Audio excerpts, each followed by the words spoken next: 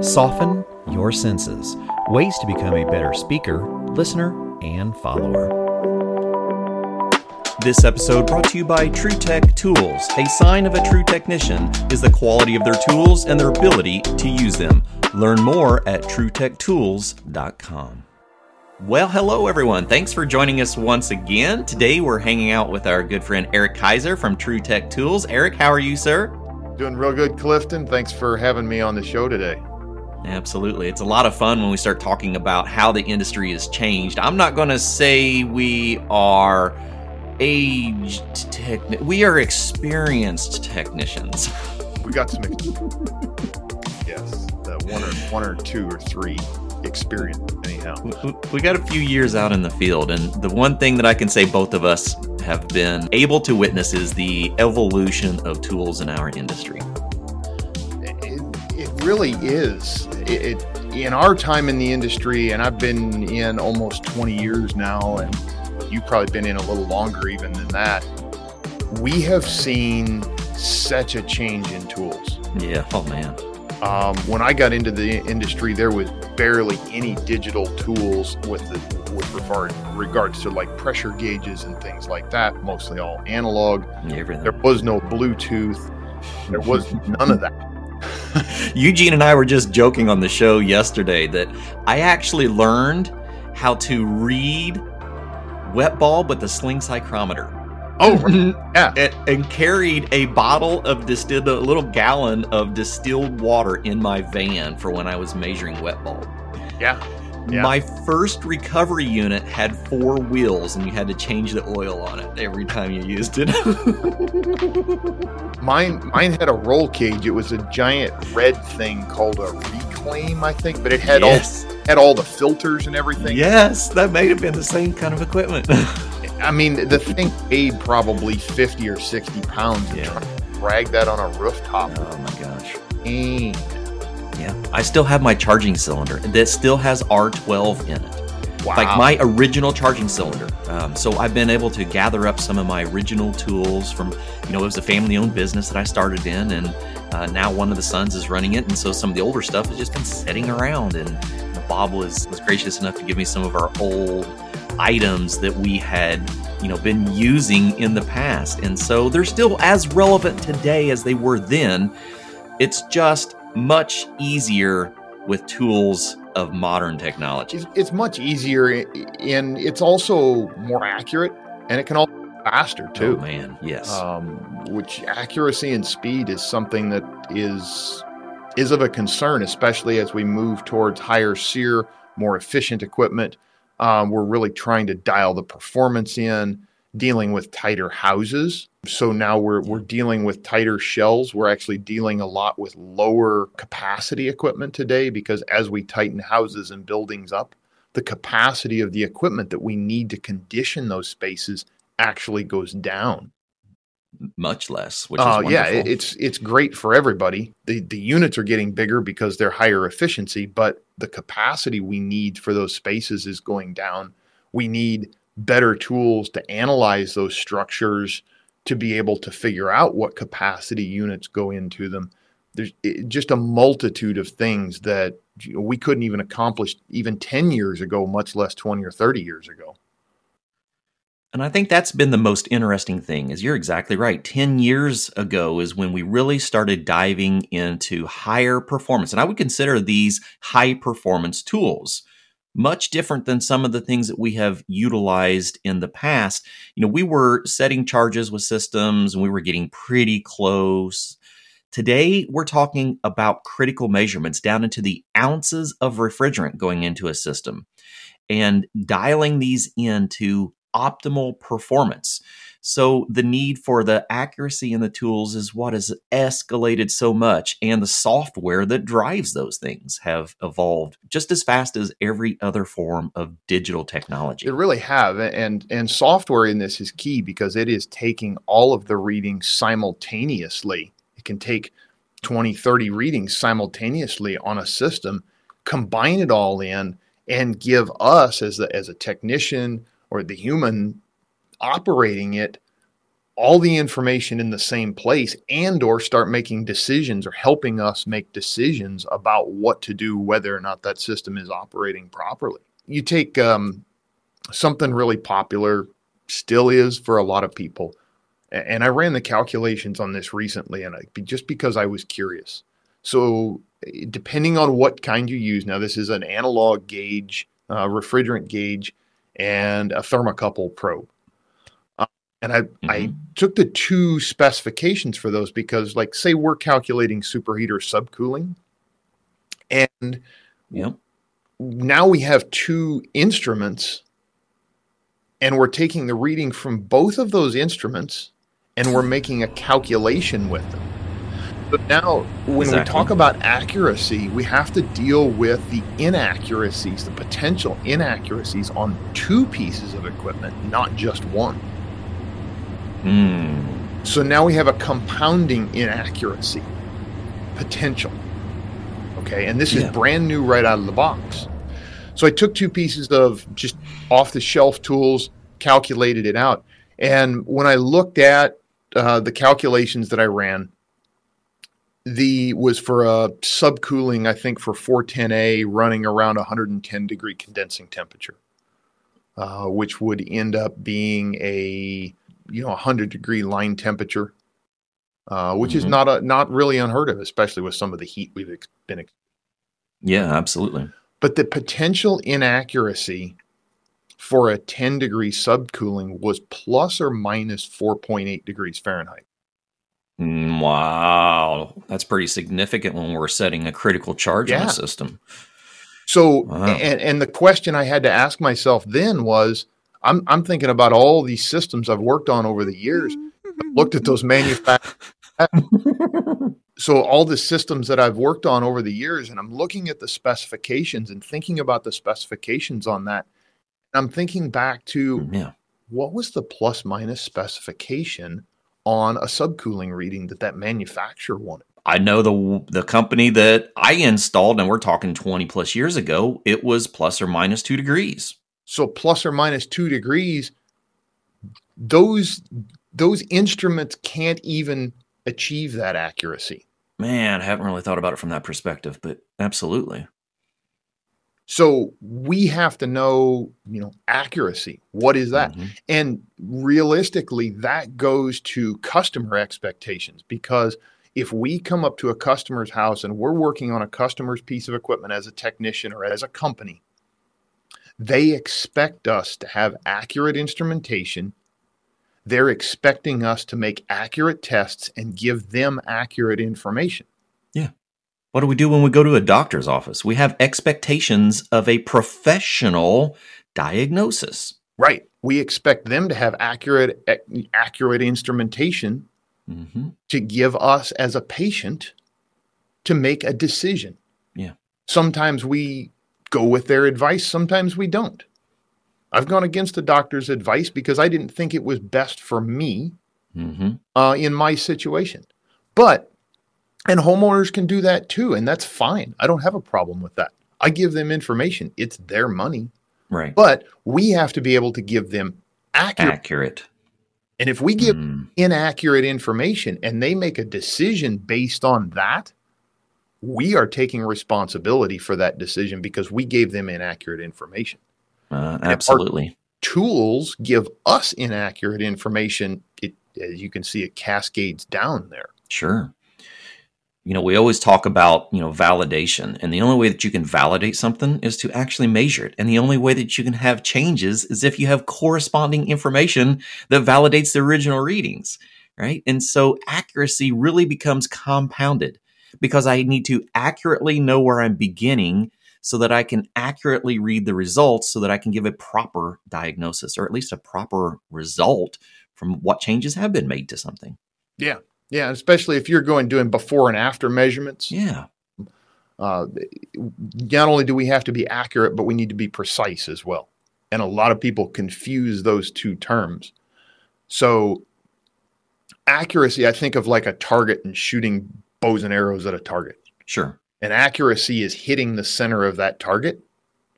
Whereas precision may be shooting all those arrows in a tight group, but it might not be in the Could be middle of anywhere the on target. it. Could be anywhere Yeah. on the target. Sure. So we need to be both precise and accurate, hit the middle of the target with all of our readings or all of our diagnosis and measurements, things like that. And that it really becomes very important. And it was something that I didn't think about for a lot of years. No. Being in the field. And as I've grown, as I've learned, and now as I'm spending, all my time around tools, I'm actually really starting to dig more into this and realizing that, hey, I could have done a lot better in the field, but now I've got this knowledge and I need to come out here and share it with everybody else so that everybody else can learn it, learn faster and learn from others, because one of my favorite ways to learn is from others' mistakes. It's a lot cheaper and easier.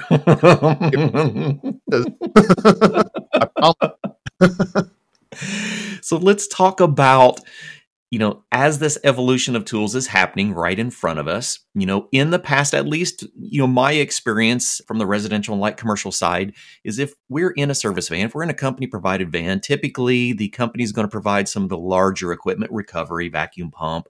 But when it comes down to what we consider hand tools, a lot of us as technicians have to provide our own hand tools and gauges. And I know it can be very expensive, but let's talk about the repercussions of not investing into proper tools. So not investing in tools, I mean, it's kind of like not investing in yourself. Yes. It's kind of like not investing in your house, right? If you don't keep up and put quality products on the outside of your house or into the structure of your house, you might get a roof leak on your head. I mean, you might get a roof collapse in the middle of the night. That's right. I remember a story from a friend of mine who was a coal miner when I was a kid. And he was literally laying in bed one night with his wife, and his ceiling fan fell out of the ceiling. Oh. Now, he rolled over, mumbled something about, the roof's falling in. We got to bolt that back up, because that's what they do in coal mines. They run these long bolts up in to hold the roof up. His wife didn't think that was very funny, though. But whatever it was that didn't get done right on that ceiling fan, I don't know the whole backstory to that. Sure. Ceiling fan fell out of the ceiling in the middle of the night. And that to me was always like, hey, somebody didn't do something really right. I started falling down on top. Some procedure was not followed properly here. But that's what I consider investing in good tools, investing in good knowledge, because those are both sides of it.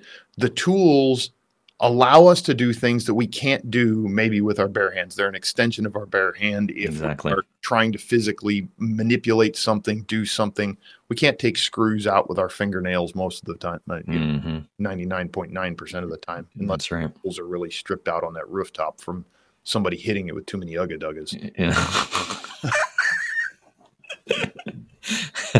And then they just fall out sometimes. But we have all these things that are extensions of ourselves. Yes. To do this job faster, to do it better, to do it easier. We could go around and take screws out all day long with a handheld screwdriver, but nobody does, because now powered screwdrivers. If we look back at the old timers, if somebody ever comes across sheet metal ducts with flathead screws in it. And there are still some out there. There's a little bit out there.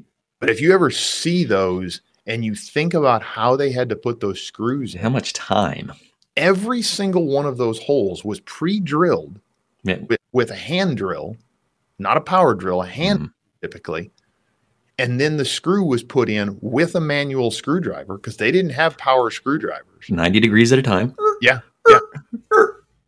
And they used ratcheting screwdrivers. Yeah. Those were very popular. Yeah, that's true.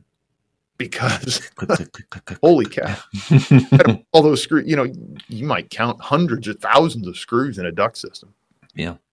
And I think back at that and I look at how easy we have it today. So realistically, I know some of the listeners on this show are also instructors. So I think it's very important from a school level, from an education level in the schools, to be teaching this new technology. I hear a lot of instructors on a regular basis say, we have to teach them the analog. And that's great. I know. Teach them the analog way. Sure. But maybe right at first. Yeah. But then let's get some exposure into those tools that they're actually going to be using in the field, because analog may do good for an emergency, or an older tool may do good for an emergency, but we have to keep up with the technology that they're going to be handed by companies in the field. Now, personally, I've worked for a number of different companies. Some of them provided a lot of tools. Some of them provided a very little bit of tools. And I own a ton of tools of my own, just because I kept buying. And a lot of the companies, I find, they were hesitant to buy tools because technicians, let's face it, sometimes we're not the easiest on tools. True. And I prefer to have a partnership between myself and the company where I own the tools and they'll replace them if. And I've done that too. Now, if I lose the tool on the job, that's on me. That's my responsibility. But if I break the tool on the job, that's a different thing. Or if I wear it out, something like that, batteries go bad, they get worn out over time, then the company pays to replace it. But it's my tool when I go. And then the reason I like that is because I have that. Now I know what I'm dealing with. I get to pick and choose somewhat. Now, today, a lot of companies are starting to standardize test equipment across their platform. Yes, so all technicians are using the same things. They can teach on it. They know what to order for service materials. Right, and they can keep backup tools at the office. So if something does go bad, because let's face it, just like the equipment that we work on every day, this stuff wears out and it goes bad. It breaks. It's just a tool. It is. It's a tool. It's not going to last forever. Even the really old stuff that we like to say lasts forever doesn't last forever. They all require maintenance. And when we talk about these new tools, we have to be very realistic, especially, as educators. I hear the same thing all the time. If we don't teach the fundamentals, they're never going to understand it. And that is so true. And I truly believe on teaching with mechanical gauges and thermistors to calculate basic superheat and subcooling. But at the same time, we have to be realistic about the capabilities of modern tools and technologies. And really, if we think about it, are you going to ask a Gen Z to buy a mechanical tool when they have grown up with digital? Everything they know is digital because it is accurate and because it is faster. So it's not really realistic to put the expectations of our own learning into the hands of a new generation who learn in a different manner. Is it right or wrong?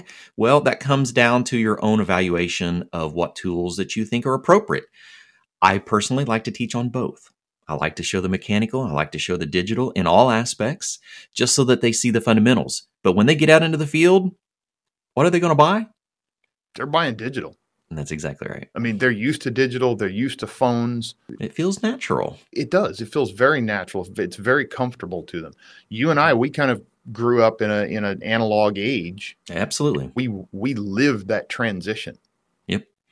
We started out with dial telephones and transitioned to push button telephones, and now we have touch screens. And so we're kind of in I would say, somewhat of a unique generation in it that we can bridge that gap a little bit easier. But I do like, and I agree with you, teaching on some of the older technologies, because I think it gives an appreciation for where we're at today. It does. It shows how far we've come. Yep. And I embraced digital, especially refrigeration gauges, but I have really embraced the digital and the technologies as we've gone forward. I started with digital refrigeration gauges in about 2004. Yeah, I think somewhere in that ballpark it would have been about the same. Not 2004, 2007. I'm sorry, yep. 2007. And I still own them today. Still own the first pair, and they're still just as accurate as the day I bought them. Yeah, take it. And they got beat around in the back of trucks in rainstorms. You name it, they're still kicking around. Quality lasts for a long time. Exactly. And we have come a long way with the quality of our test instruments. And I just hope everyone understands that we are evolving as an industry. There are things that are going to, transition away from. When we start talking about tools and people are hesitant to move to new technologies, I ask how many of our educators are using the mechanical voltmeters, the analog voltmeters, the non-RMS voltmeters that they grew up on. And very rarely do we see those still being used in our programs. We might use them as a history lesson, but when it comes to practical application, I'd say they're all using digital multimeters. They better be using the digital equipment if they're getting anywhere near frequency drives and things like that, because of Exactly right. You've got to have that true RMS. 100%. The averaging meters don't work today with what we're trying to really measure out here. And if we want any kind of accuracy or precision, that's the caliber. All right. Eric Kaiser, we sure appreciate you joining us today, and we look forward to many more discussions on the evolutions of tools. And where can everyone find Tru Tech Tools? TruTechTools.com. Thanks, Clifton. Awesome, man. I appreciate your time.